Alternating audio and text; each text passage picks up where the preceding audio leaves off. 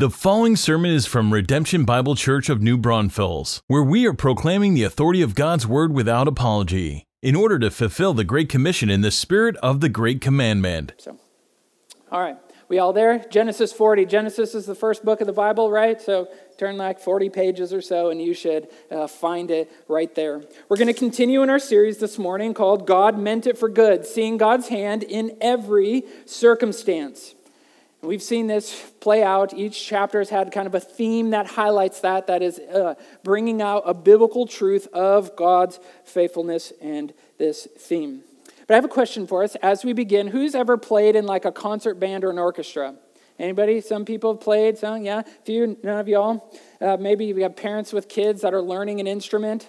Some of you, yeah, you're like, yeah, you should hear about 4 o'clock every afternoon when they're practicing. Yeah, it sounds, no, that's great. Let me ask this, any bassoon players in here? I need to ask that if anyone plays the bassoon before, because I'm about to throw the bassoon under the bus, and I don't want to offend anybody. But no, none in here? Well, the bassoon it's about 3-4 feet long. It's a woodwind instrument. It's kind of pole-like, has the little key-like button things on the side, and then it has this little piece that comes off with the reed.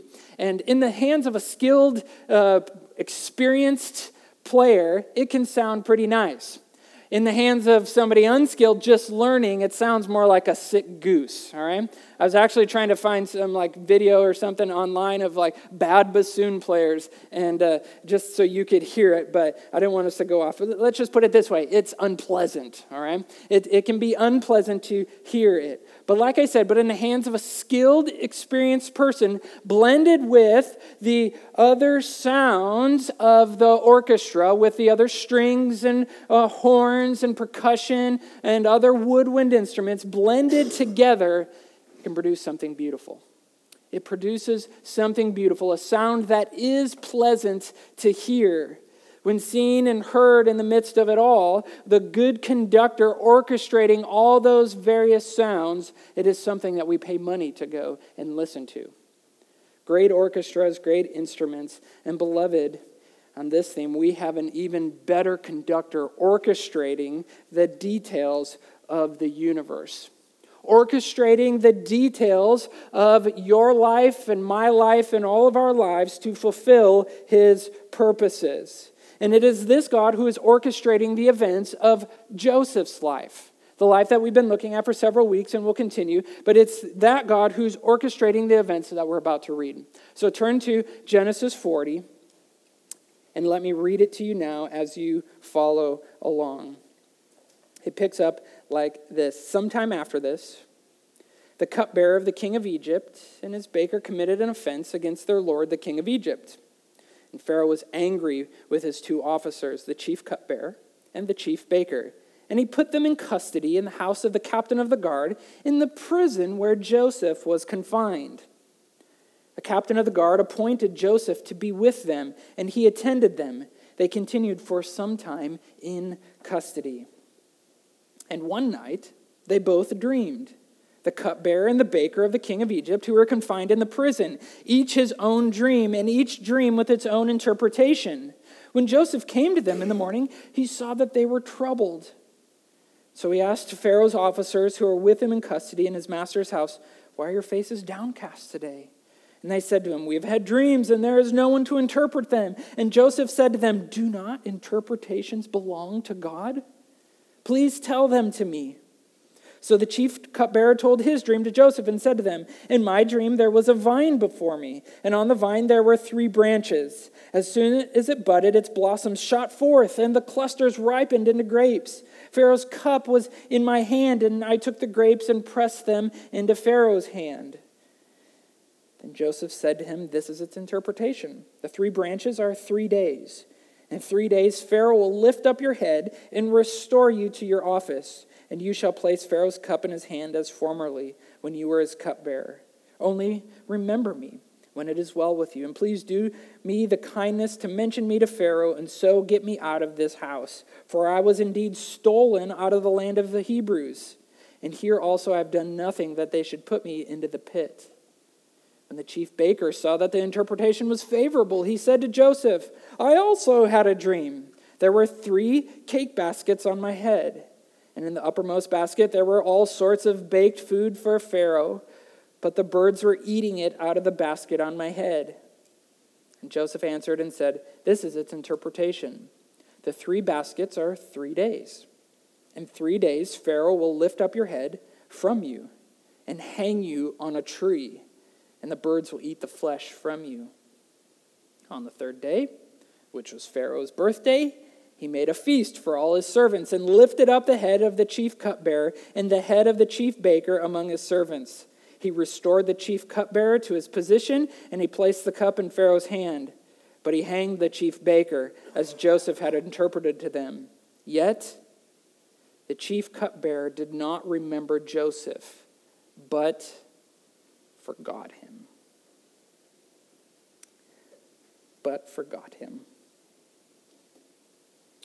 Church, write this in your Bible, the top of the chapter, near the chapter 40. The details belong to God. The details belong to God. As we make our way through this life of Joseph, remember every chapter is going to have this one theme for us to remember. And in the midst of this prison, as we came out of chapter 39, Joseph, as a reward for his integrity, is cast into prison. And now we see the events of what happened in his life, even while he is in prison. The details, beloved, the details belong to God. As we were in chapter 39, I pointed out this pattern that we see in Joseph's life. It's a pattern of faithful living. I think it's a pattern that if you even were to step back and look at your life and God's work in your life as you faithfully walk with him, you would see this kind of 4-stage pattern. It begins with success or blessing in following the Lord, which leads to increased responsibility, which then comes conflict or hardship. And then comes the season or the need for endurance. Success, responsibility, conflict, endurance. This was true in Joseph's life in chapter 37 as he was with his family. You see this pattern? You see it in chapter 39 in Potiphar's house. And then chapter 39, as we come out of it, it ends with his increased responsibility. He's cast in prison as the reward for his integrity of not falling into the temptation with Potiphar's wife. He's got this increased responsibility at the end of 39. And so what do we see here in chapter 40? He's coming into this season of conflict or hardship, then leading to a season where he needs endurance. That's the stage that we're in. That's what is happening here in this chapter. What comes next? The details here, God is orchestrating, starting with the people involved. Let's go a little bit deeper. Let's see here. God is orchestrating. The details belong to the Lord, but God is orchestrating the occupants of Joseph's life. God orchestrates the occupants of our lives. Look at verse 1 here as we get into it. It just begins with this sometime. It's really unknown. It's likely a few years pass that we come to these events. Just to give you the timeline of Joseph's life, he was probably in Potiphar's house somewhere around 7 to 9 years that he was enslaved there. And now he's in prison for somewhere like 4 to 6 years before he's going to get out. I know, spoiler alert, he's going to get out of prison eventually, okay? But here's sometime, probably a few years from where chapter 39 ends and 40 picks up. But sometime after this, then these 2 royal offenders join Joseph as occupants of the royal prison. And so these 2 they're servants of Pharaoh, the king of the land, the king of Egypt, and they have very prominent positions. And they do something. We're not told their crimes. It's a mystery to us. But whatever they do, they get on Pharaoh's bad side, and they are thrust into prison, into the royal prison. They are strategically and purposely put into Joseph's life. This isn't an accident. And this is why the writer here, Moses, is not telling us what their crime is, but simply to highlight that they were strategically put into Joseph's life in prison. This cupbearer, he's like a butler, okay? Would have been serving Pharaoh very closely. And the baker, as we know, he They prepare food for Pharaoh, and the Egyptians were very particular about their food. Verse 4, we're told that Potiphar appoints Joseph to attend, which is very interesting here. Potiphar, the captain of the guard, Potiphar, the one who put Joseph in prison. He sees Joseph's success. He puts him in charge of the prison, and he takes these two royal offenders, these two new occupants of the prison, and he appoints Joseph to care for them. You see that in verse 4? He is doing this. They put them in custody. They're appointed, and they continue now some time. But all the details are coming together so that these people come into one another's lives in the most unlikely of places, into prison. Into prison. How likely do you think? They would never have met in the palace. Joseph, this Hebrew man, these two royal offenders that are close to Pharaoh, apart from prison, the likelihood of them meeting in the palace, in the marketplace, only God could orchestrate a plan like this to where they meet in prison. Really, just as we think about how God orchestrates the people in our life, it makes me think of like our church body here.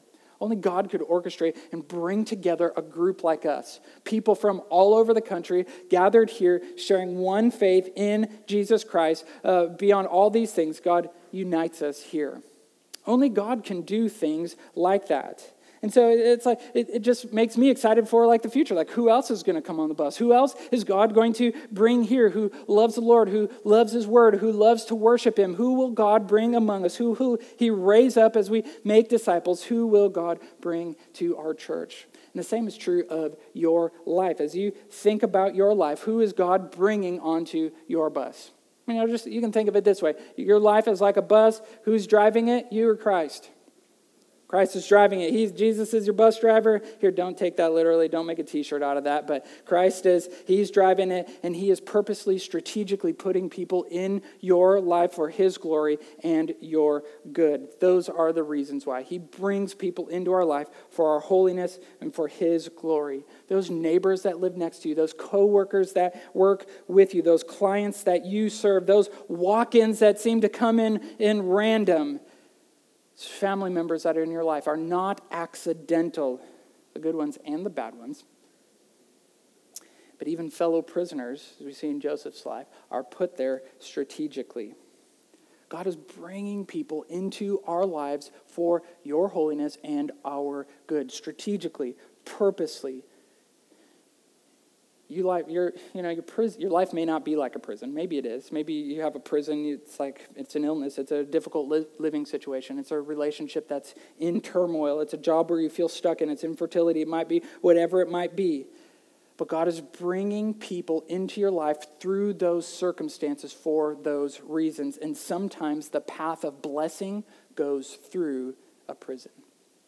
Sometimes as God is orchestrating these things, he uses a prison to get our attention and to connect us with the people of our life, the occupants. And we can miss the people here. We can get caught up in the pain, but these occupants, these people, God is putting them there too for our holiness, his glory, and I would say ultimately to do as Joseph did and to attend those people. What's really interesting, look at verse 4. It says that he was appointed to attend them. Joseph attended. And now that's, I'm not sure what translation you have, but it literally means to serve or to minister to. To serve or to minister to. And this is strategic for us. This is instructive for us. This is what we do. Is God puts people in our life. It's to take our eyes off of ourselves and to serve them. To walk alongside them. God is putting people here to take our eyes off the pain of prison and to see the needs of the people around you, that you might serve them. Even Christ did this. Mark 10:45 gives us a great insight into why Jesus himself came. It says this, "For even the Son of Man came not to be served, but to serve, and to give his life as a ransom for many." Jesus came and he died. He gave the ultimate sacrifice. He gave the ultimate service for his people to be a ransom. He attended us, so to speak. Eyes on our pain leads only to further pain, to pity, to bitterness, and to anger. But eyes on to other leads to blessing. leads to blessing, and it then leads to opportunity. It leads to opportunity. Notice here that God orchestrates the occupants, but he also orchestrates the opportunities. He orchestrates the opportunities. See how verse 5 picks up. He says, one night, here they're in prison, they're doing their thing. Joseph is serving, Joseph is ministering to these new occupants, these new offenders in the prison. And one night, I guess maybe the food wasn't too great or something, and they both dreamed. No, we don't know that, but it's not the dreams that you forget when you wake up, right? This dream takes these guys to where they says they're troubled, where Joseph notices the physical reaction that is, why are you downcast? This physical reaction that they are having to the dreams that they remember. How many of us dream and we forget all about it? Like we know it, we wake up, and then we try to recollect what we dreamed. And like, I can never remember those things. It's like, oh, maybe that was a good dream. I should write it down. And within seconds, it's gone. Like, dang it. But this is not one of those dreams. This is one of those dreams that both of these guys have, and it is not good. They are physically shaking. They are troubled. They can't get what just went through their mind. They cannot get this out of their head. And Joseph here recognizes an opportunity to serve them. They're hopeless. They said, no one is here to interpret it. We've had these dreams and we don't know what they mean. There's no one to interpret it. And beloved, when there seems to be no way, when there seems to be no answer, who makes a way? The Lord does, doesn't he? When there seems to be no way out, when there seems to be no answer, when there seems to be nothing that we can do to get out of the situation or to make sense of whatever is happening, who makes the way out? God does. God does. And we see this in Joseph's answer. Because they don't know the way out. He asks them, he said, we have dreams. And look at how verse 8 ends. And Joseph says to them, do not interpretations belong to God? He's not taking credit for his own ability. He's pointing them to the Lord. Joseph knows this. Interpretations belong to God. And so what happens here? The cupbearer explains his dream. Favorable interpretation, right? Favorable, this is great. And Joseph then, after he explains it, he goes through, says, there's going to be this vine, there's 3 days, all the details that you just heard me read and can see there before you. It's a favorable interpretation. And so what does Joseph do as a request for the favor of his service? He says, just remember me, right? He says, he comes down there, he says, all right, I've just done you this kindness, now remember me. That when you get out and this happens, plead my case for me, stand in my place, tell Pharaoh that I was innocent and I was unjustly imprisoned here, that I came out of the land of the Hebrews. That's actually really instructive for us. He recognizes the promise. Remember, as we've seen the promise of God unfolding, Joseph knows that the land of Canaan, is actually the land of the Hebrews that God has promised to these people. He says, I was stolen out of here, I'm innocent, and I did nothing that I should be thrown into that pit and now in prison and to get here. He requests the favor. And so the chief baker, he says, wow, that happened really, that was a good interpretation. Well, here's my dream. Hopefully something favorable. And does it go really well for the baker? Not so good, right? Not so good. Both of their heads are lifted up. One to be exalted, the other to be executed. One great, one not so great. But Joseph, in his relationship with these 2 guys that he'd been cultivating, sees a ripe opportunity. He sees a ripe opportunity here in their trouble. He sees that now is the time to point them to the Lord. In my backyard, we have a lemon tree. Have I given lemons to any of you? Some of you maybe gotten some lemons. I gave you limes one time? Yeah. That's because we picked them before they were ripe. We thought maybe they were limes. Right now, they're about the size of a ping pong ball, and they're green. They're not ripe. They're not good. They need to come to be yellow and bigger and ready to be picked. But I should not pick them right now. When's the right opportunity? Later, when they're yellow and ripe. And God here, beloved, God puts people in our life to love so that when the opportunity is ripe, we are strategically there to point them to Christ. We are strategically there to point them back to the Lord. And this is what we mean by our pillar, unafraid witness. This is what we mean by loving people, of being invested in their life, that we look out for and we seize the opportunities to point people back to the Lord. When we see that God is at work, we want to point them to Christ. Maybe God is at work right here, right now in your heart, and you're realizing, you know what? I'm apart from the Lord. I'm trying to live this life on my own, and all these songs that we've sung, all this stuff that we've done, I'm not following Christ. I don't know this hope. I don't know the confident assurance that we have in Christ. I'm trying to do this on my own, and maybe the opportunity is right now. Maybe your heart is ripe, and God is working on it for you to say, I'm done doing it on my own. I'm going to put my faith in Christ. Do it now. Do it today. Don't leave before making sure that you are right with the Lord.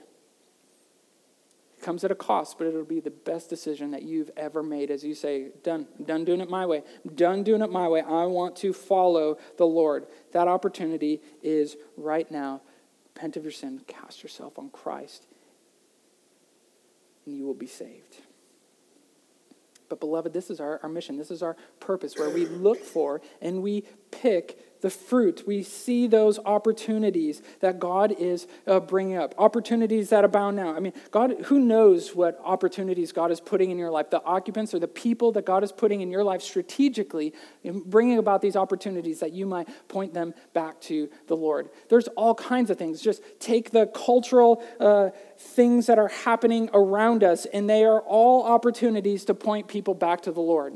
We're asked, like, what's happening now? The shootings that are happening in Santa Fe and just in Indianapolis and the others that we don't even know. People ask, like, what do we do? Is it in this policy? Should we have tighter gun control laws? Should we do other stuff? Do we need an arm? Should we live in fear? And beloved, let me just tell you, beyond all of those things, our hope is not in policies or government or anything. Our hope is in the Lord. And those are the opportunities that we have to point people back to the Lord. Say, yeah, there are things that we could do. There's policies that we could make. There's strategic things that we could do. But in the end, this is not going to stop because it's a sin problem, and we need Jesus Christ to come back, and that will be the ultimate solution to it all. And I'm not trying to get on a soapbox, but I'm just trying to point out that these are opportunities. When there are moments of crisis, there are opportunities for you to say, you know what? Well, here's where my hope is. Here's where my hope is. And I believe in Christ wholeheartedly. What are there like tragedies, that people go through? Sicknesses or deaths in the family, those horrific situations that we are constantly confronted with the people that we love, the people that we work with, the people that live next to us. God has put them in our life so that we can share the hope that we have in Christ Jesus. All the other tenuous things, all the other political things, the gender wars, all the other stuff that is in our life that is really dividing our nation and creating these polarities of you're either over here and you're over here, and you have to just jump in these extremes. But the problem with the extremes is it enables laziness and it takes our eyes off Christ. Because we want to point people to the Lord, and these are opportunities, beloved, that we have to point people to the hope that we have in Christ Jesus and say, do not interpretations belong to God? Does not our help reside in the Lord? There seems to be no way. We are downcast. We're troubled by the state of affairs in our own life or in our city or in the nation around us. Does not our help come from the Lord? That's the beautiful thing, why we can live in confidence, taking advantage of the opportunities, being mindful of them, looking for them, and seizing the opportunity that God gives us to point people to the Lord. And you know what? You could be the person that somebody is praying for. You could be the person in that person's life that somebody is praying for. One of my constant prayers, as I pray for family members or friends that aren't necessarily living close to me, still have a relationship with them, and even those that do, I'll pray, God, would you put somebody in their life that would share the gospel with them, that would befriend them, that would point them back to the Lord. And I believe that maybe somewhere somebody else might be praying for that same thing for a person in your life. Your neighbors, they may have a Christian a relative or somebody that's praying for them in California or somewhere and praying for that person, and they're praying for you that you would have an opportunity, an open door to declare the mystery of Christ. Listen to this. This is Colossians 4:2 and following. Paul asks those believers to pray this: continue steadfastly in prayer, being watchful in it with thanksgiving. At the same time, pray also for us, that God may open to us a door for the word, to declare the mystery of Christ, on account of which I am in prison. Paul's in prison for the very thing, for the gospel. He's being imprisoned, and even he is taking advantage of the prison that he is in, of the opportunity that God has put into his life, that he may make it clear, which is how he ought to speak in speaking the gospel. If Paul had not been put in prison, those other prisoners he would never have encountered, and he would have never had the opportunity to share the gospel with them. He would never have had the opportunity to share God's love with them. And beloved, I just want to point this out for you. Your sickness, your illness, the relationship that's in turmoil, all these things that you find that maybe be your prison, that God is putting people in your life, nurses, doctors, others, counselors, whatever it may be, neighbors, front desk receptionists. He's putting those people in your life that you may never have crossed paths with otherwise. And he is using that prison for his glory and your good to give you an opportunity to share the hope that you have in Christ Jesus. That's an unafraid witness, and that has to be our mindset. On the lookout for this. Not, woe is me, why did I get here? How did I get here? But no, God, you are using this for your good, that others may know the goodness of the Lord. And apart from this, I would never have encountered these people. It is God who orchestrates the occupants of your life and the opportunities that he has put in your life. Only God could do this, beloved. Only God could do this. And it's not just the occupants, it's not just the opportunities, but lastly, God also orchestrates the outcomes. The outcomes. Look how this chapter ends. 3 days go by.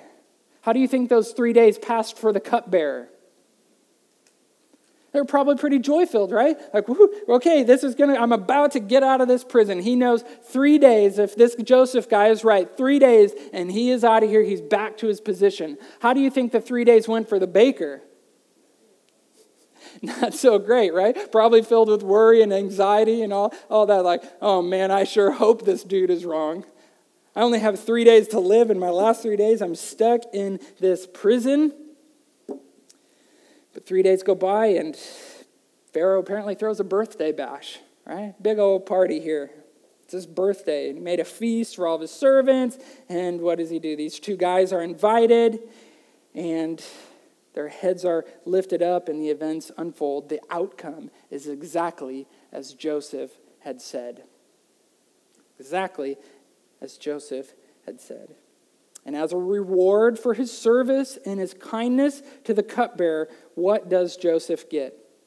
Immediate release and return to his family? One-way ticket on a camel train back to the land of the Hebrews? What's his reward? How does it end? Verse 23 is crushing.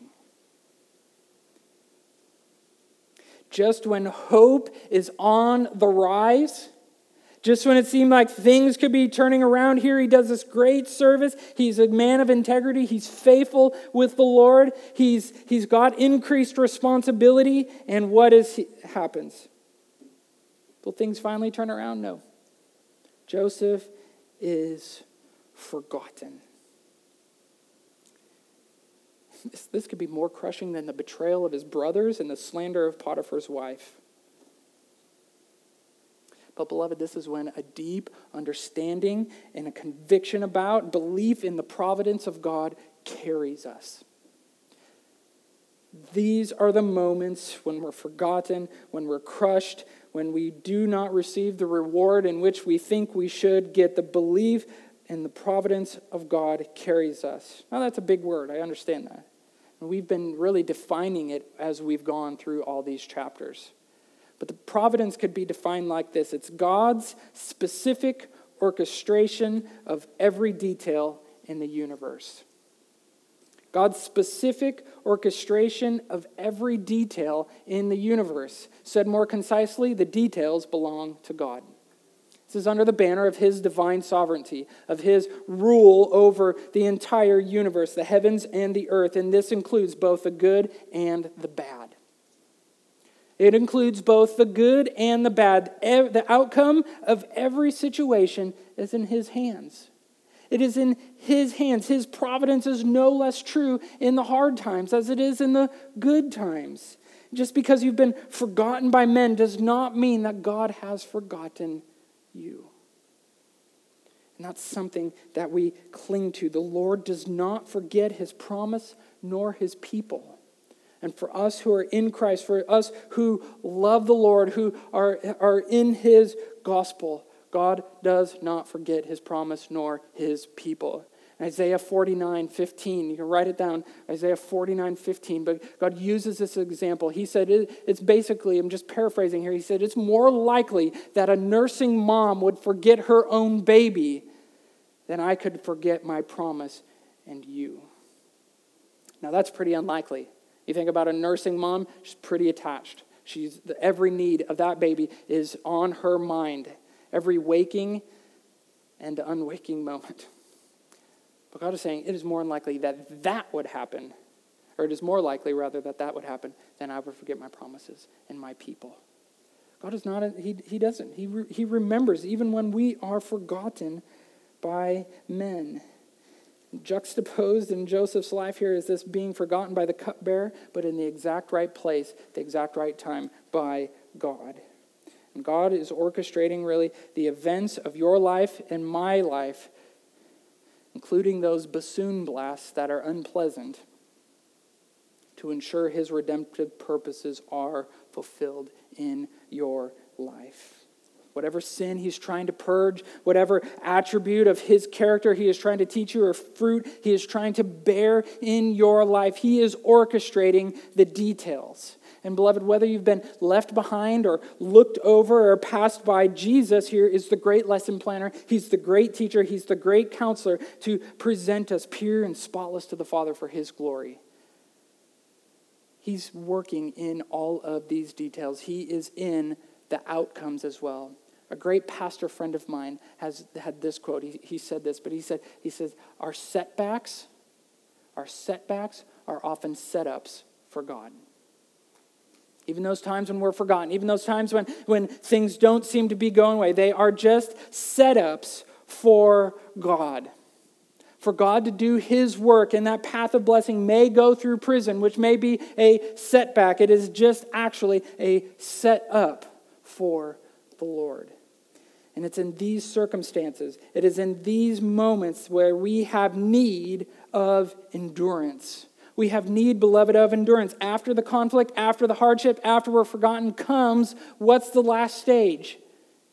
Endurance. Success, responsibility, conflict, hardship, and now endurance. And what we find here, after you see how verse 23 in chapter 40, it ends, it's crushing, it's weighing, it leaves us hanging. And we find, look at the next verse in chapter 41, after 2 whole years. We'll get into 41 next week. 2 years Joseph has to endure. Look how the book of Hebrews exhorts us to endure. This is Hebrews 10, 35 to 39. He says this, encouraging us to this. It says, therefore, do not throw away your confidence, which has a great reward. You have confidence in the gospel. I hope you have confidence in the Lord. That's what we were just singing. I trust you. I trust you. That is an expression of confidence in the Lord. It says, for you have need of endurance, so that when you have done the will of God, you may receive what is promised. So we live a life that honors the Lord. We make the decisions that are difficult. We have need of endurance for yet a little while, and the coming one will come and will not delay. But my righteous one, those are believers, those are in Christ, whose their faith has been credited to them as righteousness, my righteous one shall live by faith. And if he shrinks back, my soul has no pleasure in him. But, verse 39, but we are not of those who shrink back and are destroyed, are we? No. Shake your head. We're not of those who shrink back and are destroyed. We don't lose our confidence, but we are those who have faith and preserve their souls. We have need of endurance. The outcomes, beloved, are in God's hands. Whatever they may be, setbacks, setups, they are all in the Lord's hands. We have need of endurance. We don't shrink back, but God's providence, this truth that we believe, this truth that we cling to, even in the most difficult times, is God's providence is the energy in our batteries for endurance. We believe it. We trust it. We say, God, you are at work in this. And that is putting the energy and the faith that we need into our batteries to endure, to do another day, to follow the Lord, to trust him even in the most difficult circumstances, even when we are crushingly forgotten. That is what gives us the endurance that we need. We hold tightly to the gospel. We hold tightly to the promise that Christ has made to us. We have a hope of heaven. We know his nearness, that he is orchestrating the details of our life. Does your life sometimes seem like a bassoon solo? Some sort of goose-like song? Turn your attention to the conductor of the orchestra. Turn your attention to him and cry out to him in faith, that you might hear the beauty of the band, that you might see what is going on around you, that you might see that the details belong to the Lord and he is orchestrating them for his glory and your good. See it in the context of what God is doing in your life. And as we close, I want us to cry out to the Lord in just that. See, here sometimes it's hard. We get into